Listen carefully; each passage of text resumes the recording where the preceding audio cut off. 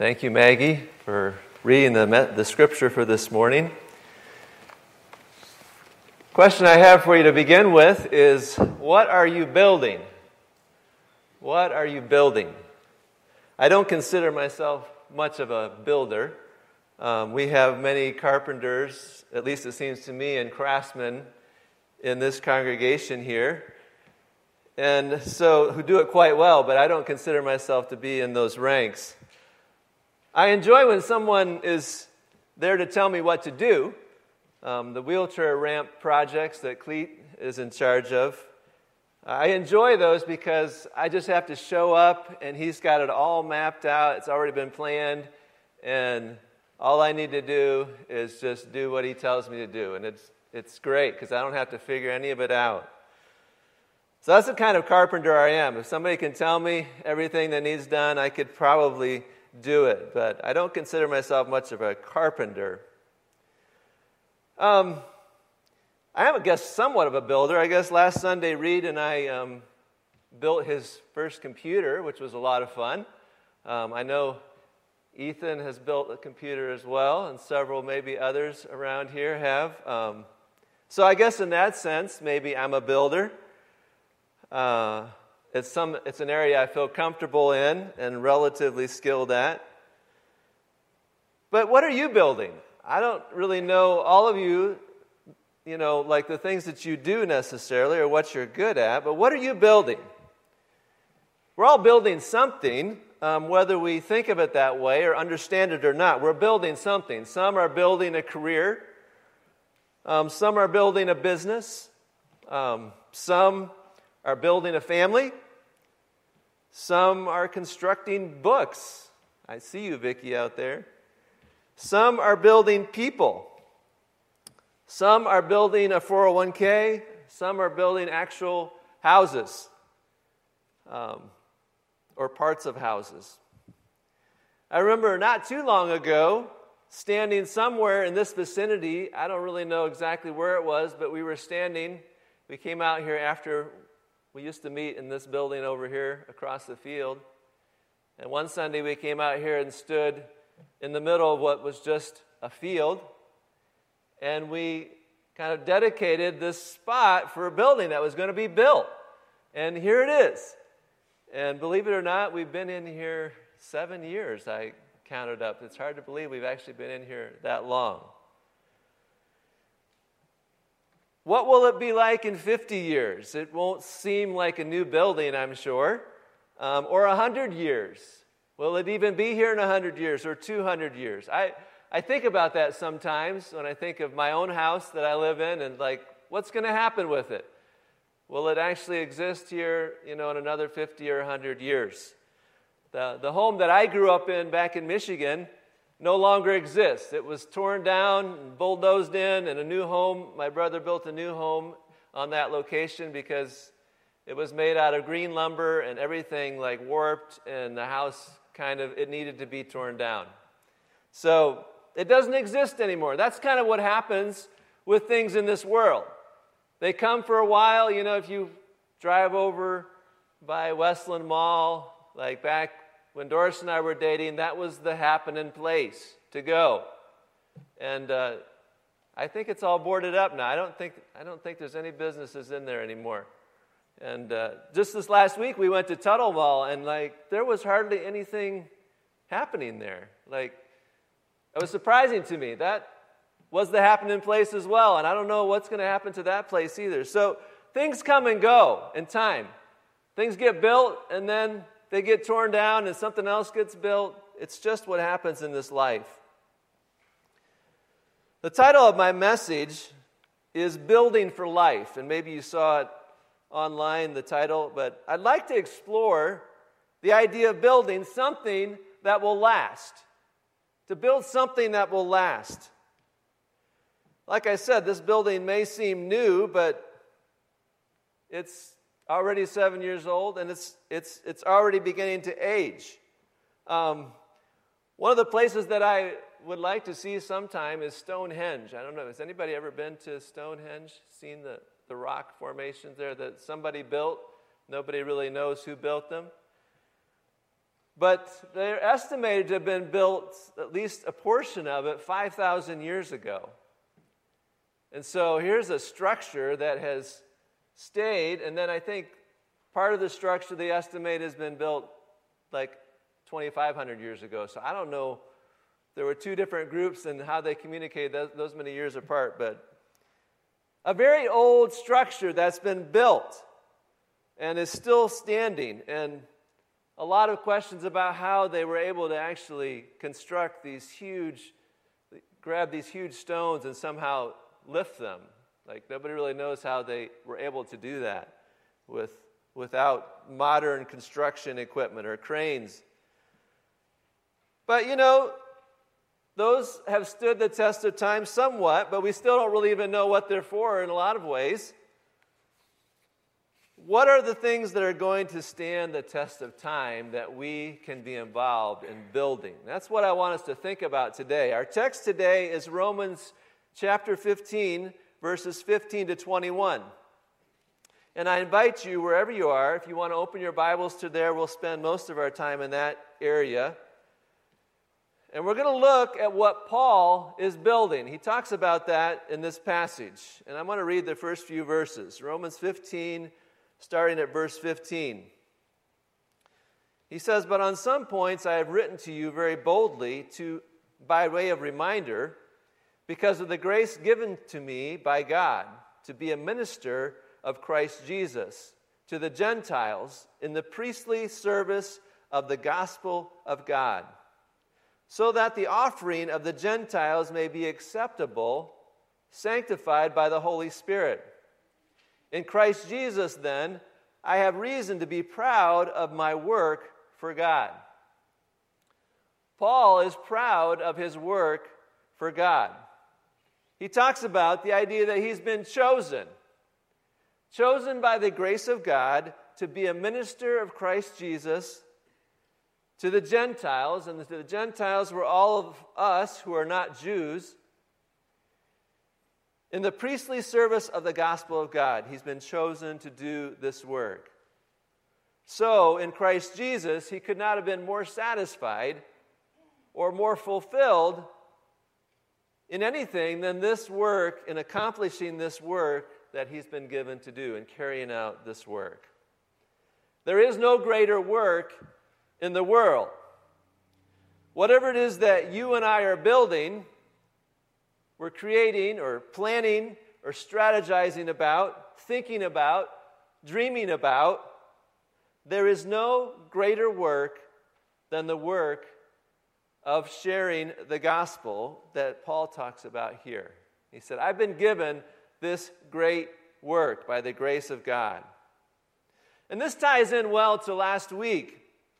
In Romans 15:13, he talked about the abounding hope that we have through Christ.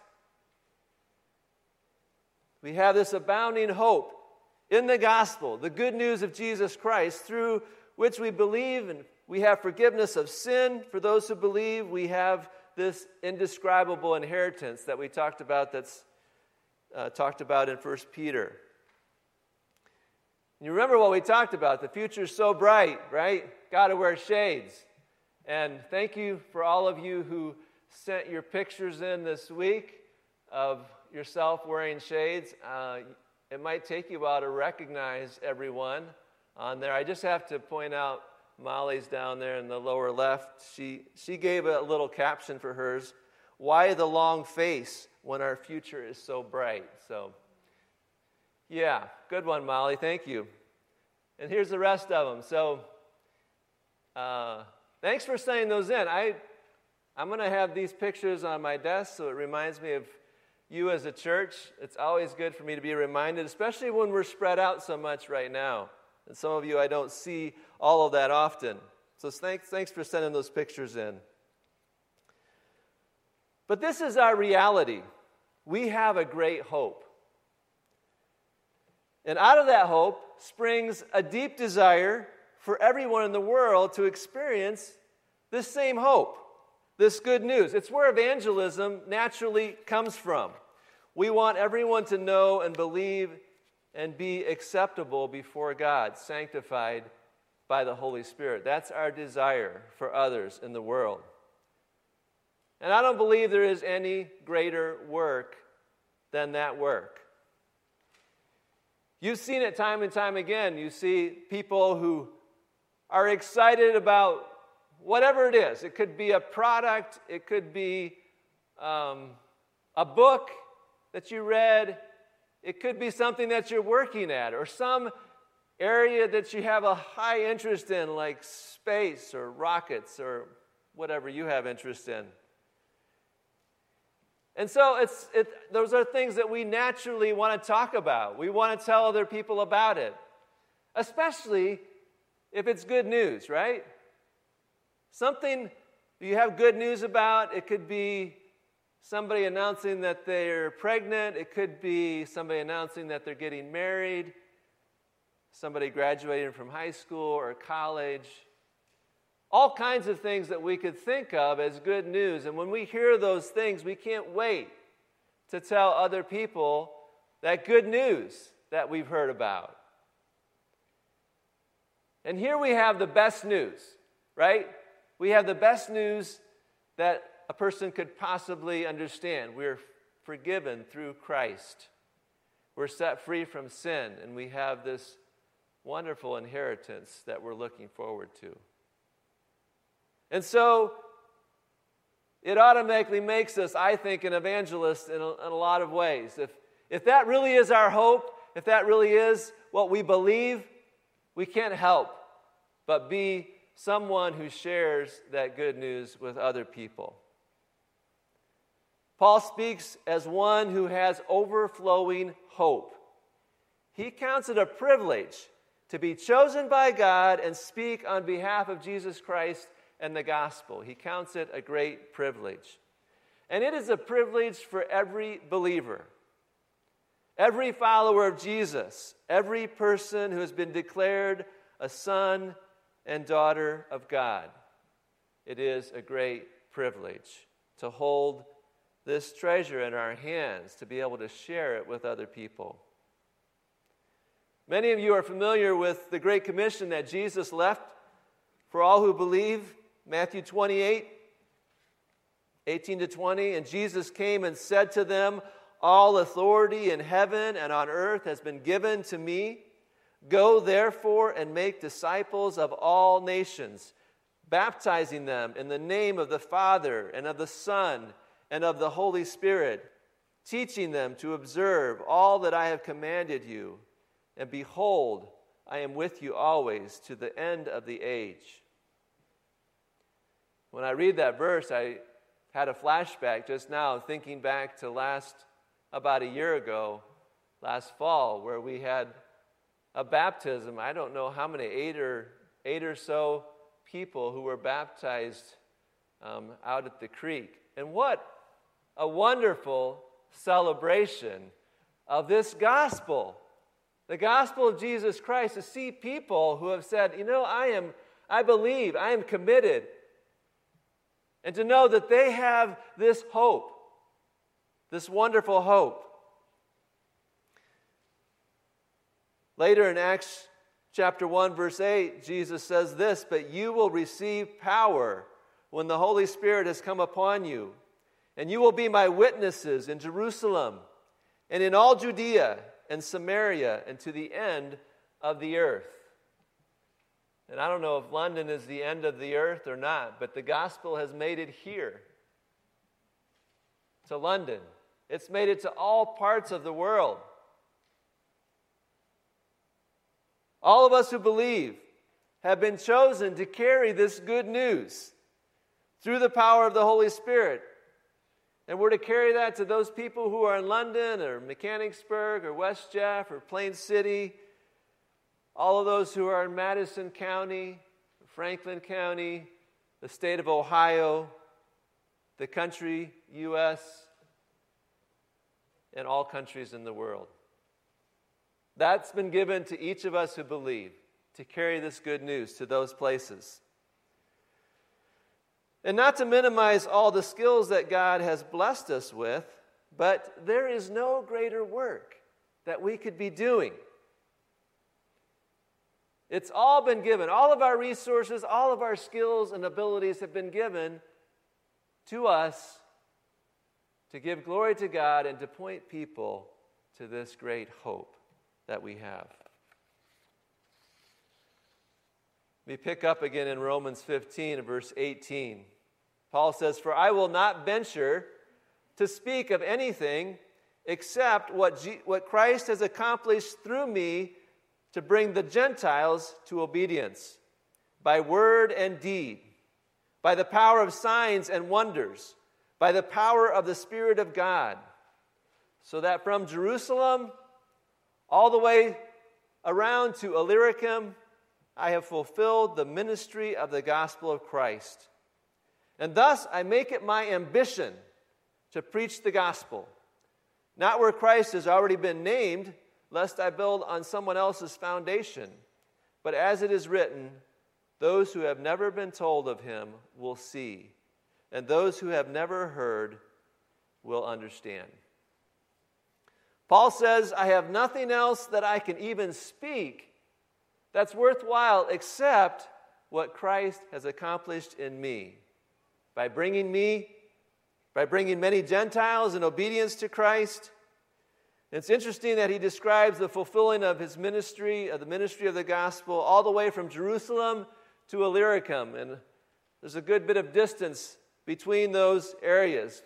Paul has covered a lot of area, and if you're familiar with his travels, you know that he's traveled many miles to share the gospel. But he felt a particular call to share the gospel to the Gentiles, those who were not Jews. He felt that calling from God to that group of people. And I think it's the same for each of us. God calls each of us to different people groups, we have different neighbors, we have different people that we interact with, whether at work or in our neighborhoods, all different kinds of people that you and I are called to. And we're uniquely placed in a position to be able to share the good news with. We don't all have to be like Paul. He had his own particular call, and you and I, God gives us a particular call, or even a particular person that he lays on our heart, that he wants us to share Jesus with, to share the good news with. And so, Paul has great ambition. He's building something that's going to last for eternity. It's the only thing that really is going to last for eternity. He's building the kingdom of God, something that is far beyond himself. He's building this kingdom over which Christ will reign forever. And it cannot be and it will not be shaken, no matter what comes. Paul and you and I who believe have the privilege of helping to build this kingdom. Yesterday I received a package in the mail. Actually, it came from Hawaii, some electronic components.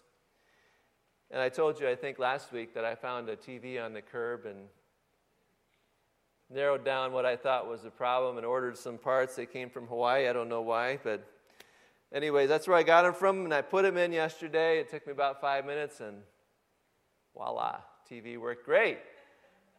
I was pretty excited, like, hey, those are the kinds of things I like to do, and especially when it doesn't take too much work to do it, it's pretty cool. So now I got to figure out what to do with this TV. But anyway, it was fun to fix it and see it work. And so, the things that I can do, the things that I can build or create, they're very satisfying to me to do. I mean, it's the way I was made, and you were made to be able to do different things than me.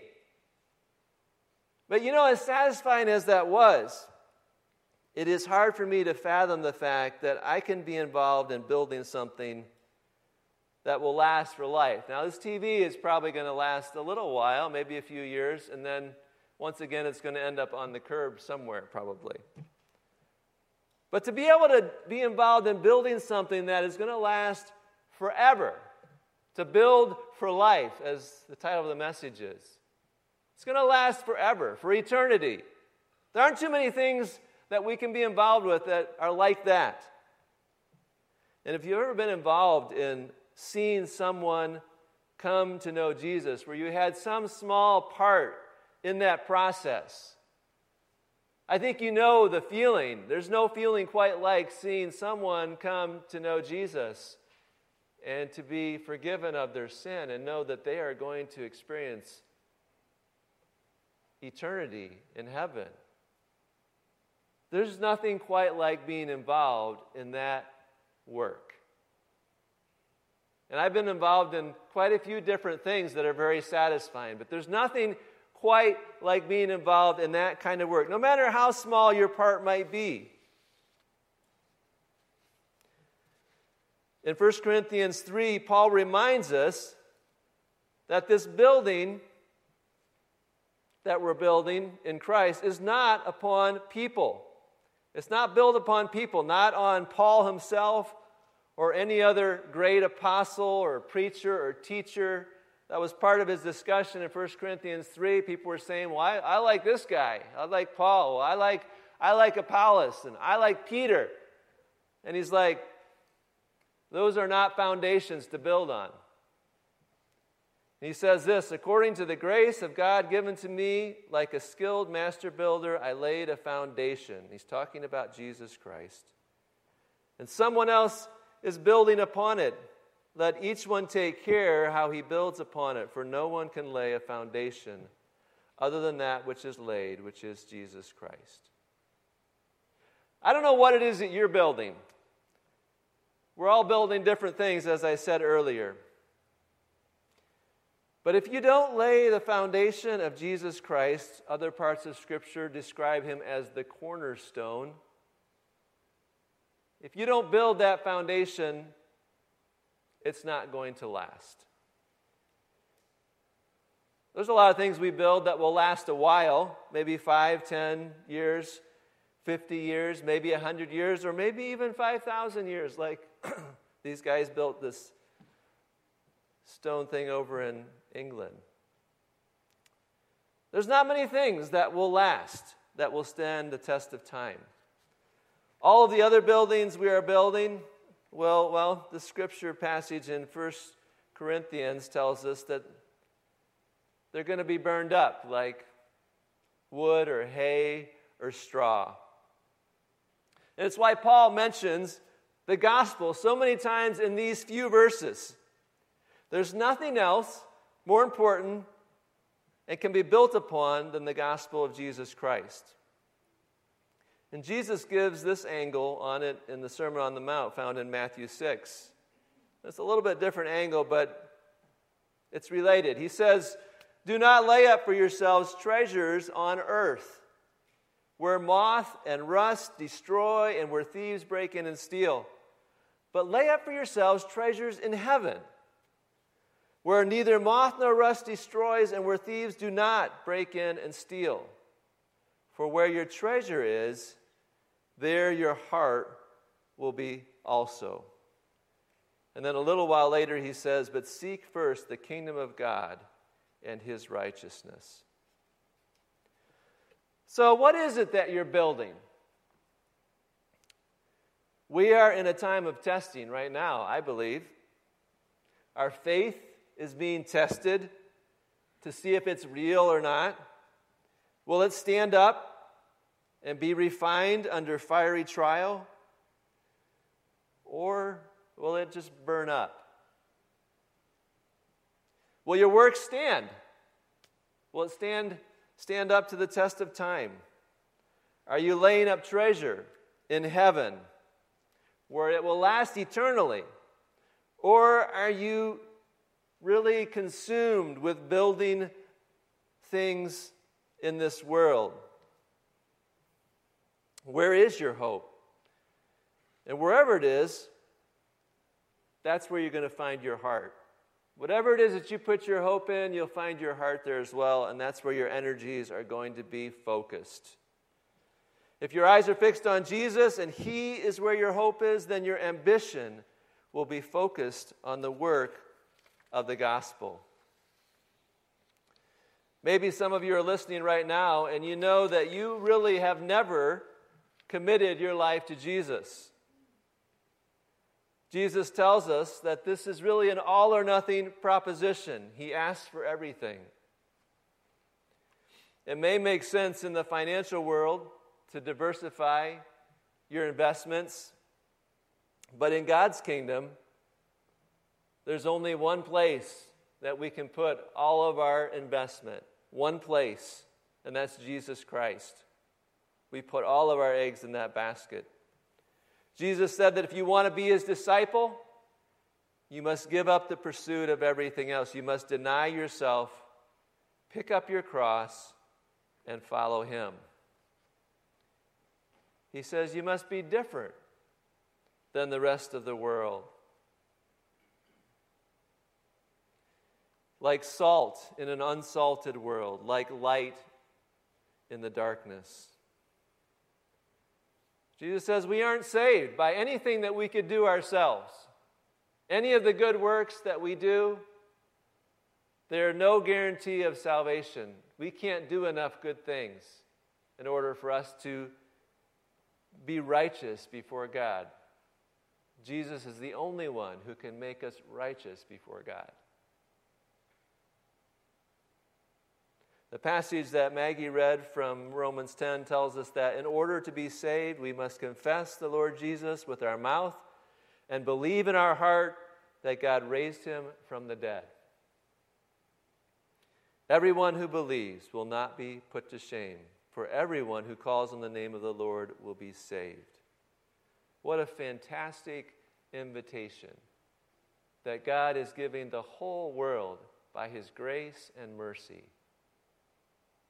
Everyone who believes will not be put to shame, and they will be saved. So if you have not believed, I invite you this morning, right now, to believe with all your heart, to give yourself to him and to claim this great hope that we all have in Christ. Today is the day of salvation.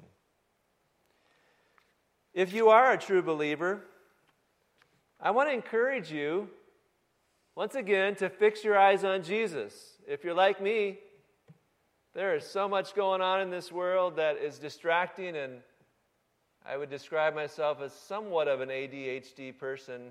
I just kind of, I can be very distracted. Sometimes when I'm sitting to write my sermon, I have to get up and walk around and go outside, whatever. And I have a hard time just sitting at my desk and cranking it out. But we continually need to be reminded to fix our eyes back on Jesus. There are so many things that are drawing our attention. Let's fix our eyes on Jesus together as the body of Christ, and let us build the kingdom of God. Let's make that a priority, to build the kingdom of God. Let's show the whole world the love and grace and mercy and forgiveness that God offers all who believe. And let us use the tools of love and joy and peace and patience and kindness and goodness and faithfulness and gentleness and self-control. We've been equipped by the Holy Spirit with so much. Let us use those tools to spread the good news about Jesus. Let us give witness to the overflowing hope that we have in God through the Lord Jesus Christ. And let us build something together that will have impact and last for all eternity.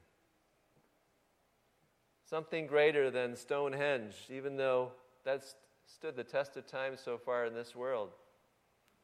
But something that will stand for all eternity. We aren't just cheap salesmen or women, saleswomen. We offer a great hope.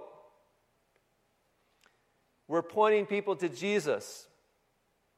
And I think there's great opportunity right now. Doris and I have met more people just in our neighborhood this spring and summer than I can ever remember. When people are outside and people are looking for interaction with others. I don't know how many, if I were to count it up, probably at least 20, maybe more, I don't know, that we've met just in our neighborhood over the last couple months. And it's just been a fantastic time.